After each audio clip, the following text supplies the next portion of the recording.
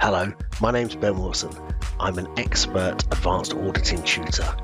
And in this podcast, we're going to take an event from the world news and discuss it from an auditing perspective to help you to build the evaluation skills you need for those longer case study style questions. It's only when the tide goes out that you learn who has been swimming naked. That's a quote attributed to Warren Buffett.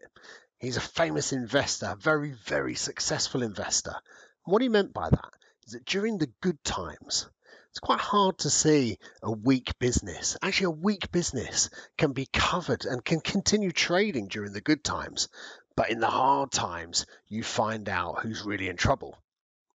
And the hard times can be something like the financial crisis of 2008, 2009, or it could be something like the global pandemic caused by COVID-19 in 2020, 2021. And actually, at the time of recording this podcast, in the UK, there's been surprisingly few liquidations and bankruptcies as a result of COVID, because there's so much government support out there. Things like the furlough scheme to protect jobs, and lots of other government funding as well, direct funding for businesses. But once all of that government support is switched off, and there's been similar government support across the world, what's going to happen? Well, we'd expect to see a wave of liquidations and bankruptcies for companies. Now, from the auditor's perspective, going concern and whether the company will continue to trade profitably and continue to trade for the foreseeable future, well, that's a key assumption for the accounts and for how they're prepared. So in this podcast, we're going to be thinking about what the auditor's responsibilities are for going concern, particularly in a pandemic era, and we'll be thinking about what the potential impacts are on the auditor's report. Let's discuss the auditor's responsibilities around going concern first of all.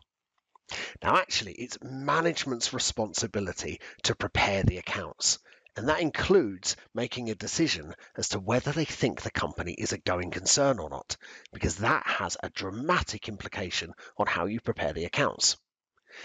For the company to be a going concern, that means that it's going to continue to trade for the foreseeable future, which is at least 12 months from the date of the financial statements.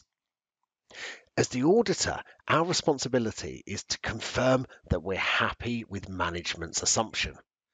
If they've said the company is a going concern, the auditor has to agree that, in their opinion, yes, the company will trade for the foreseeable future. So how do we check that?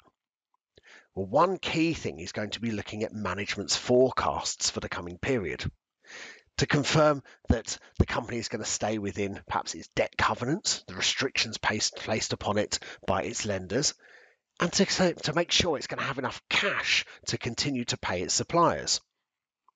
So those forecasts that management prepare to support the going concern assumption, the auditor is going to need to review those forecasts in detail. Are the assumptions that have been made, are those assumptions reasonable? Do they tie in with patterns of cash receipts, let's say, from the past? And are they reasonable given the climate that the business is in? For example, around the global pandemic. Is there likely to be a change in the way that the business operates as a result of the pandemic? And if so, is that factored into those forecasts? So looking at those forecasts in detail is going to be a key audit test. We'll also want to make sure that those forecasts have been properly prepared in accordance with the assumptions that management have said. So it's not just that the assumptions are reasonable, it's that the forecasts themselves have been prepared properly.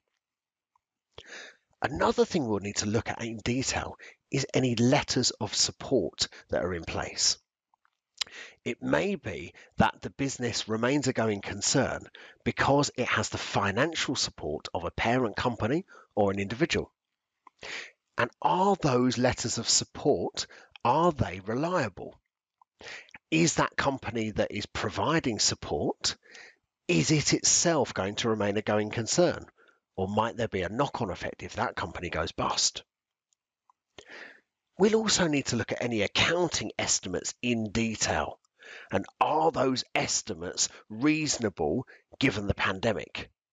For example, the valuation of any assets that a business has. Something I just mentioned as well earlier was debt covenants, any restrictions placed upon the company by its lenders. They're like the terms and conditions of the company's debt. We'll need to make sure that we look at the debt contracts in detail and pick out those covenants and make sure that management's forecasts, which have been reasonably and properly prepared, are staying within the terms of the company's debt. If not, that's a real indicator that the company might not be a going concern. And we'll be making sure we get that really weak but really essential piece of audit evidence, which is written representations. We'll get management to confirm in writing any key assumptions that they've made around going concern. Now, that's not a great source of evidence because it's come from management. It's not third-party evidence. They're clearly biased, but we need it for our records. And actually, it's a requirement of the ISAs that we get that written confirmation from management about their going concern assumption. What's the impact of the global pandemic and going concern on the auditor's report? Well, remember the main part of the audit report is the audit opinion.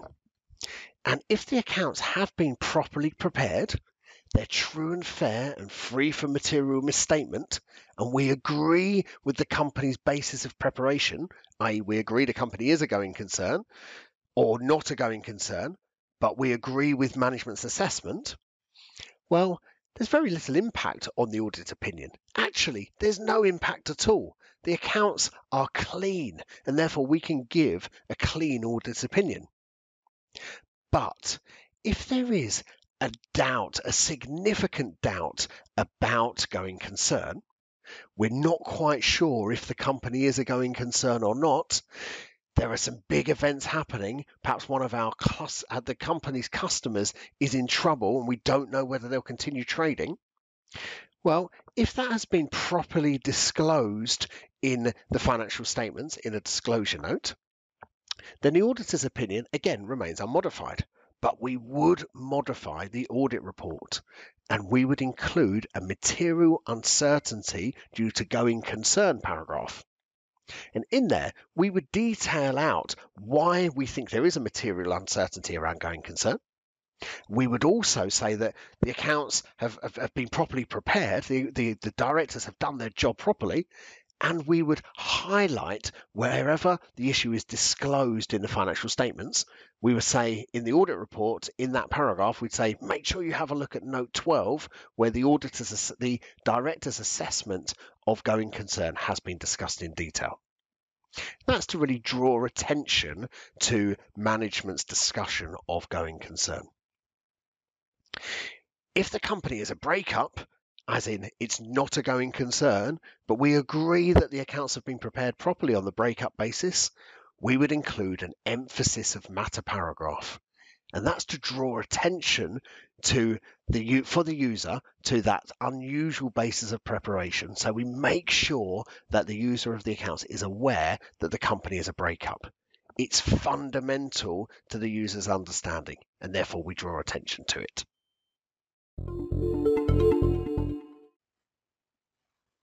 That's it for this episode. If you found it useful, please like, review, and share and subscribe on your podcast provider. And share it with other students so they can benefit from this too. Also, head over to benwilsonaaa.com and sign up for my newsletter so you can get access to more great resources to help you to prepare for the AAA exam.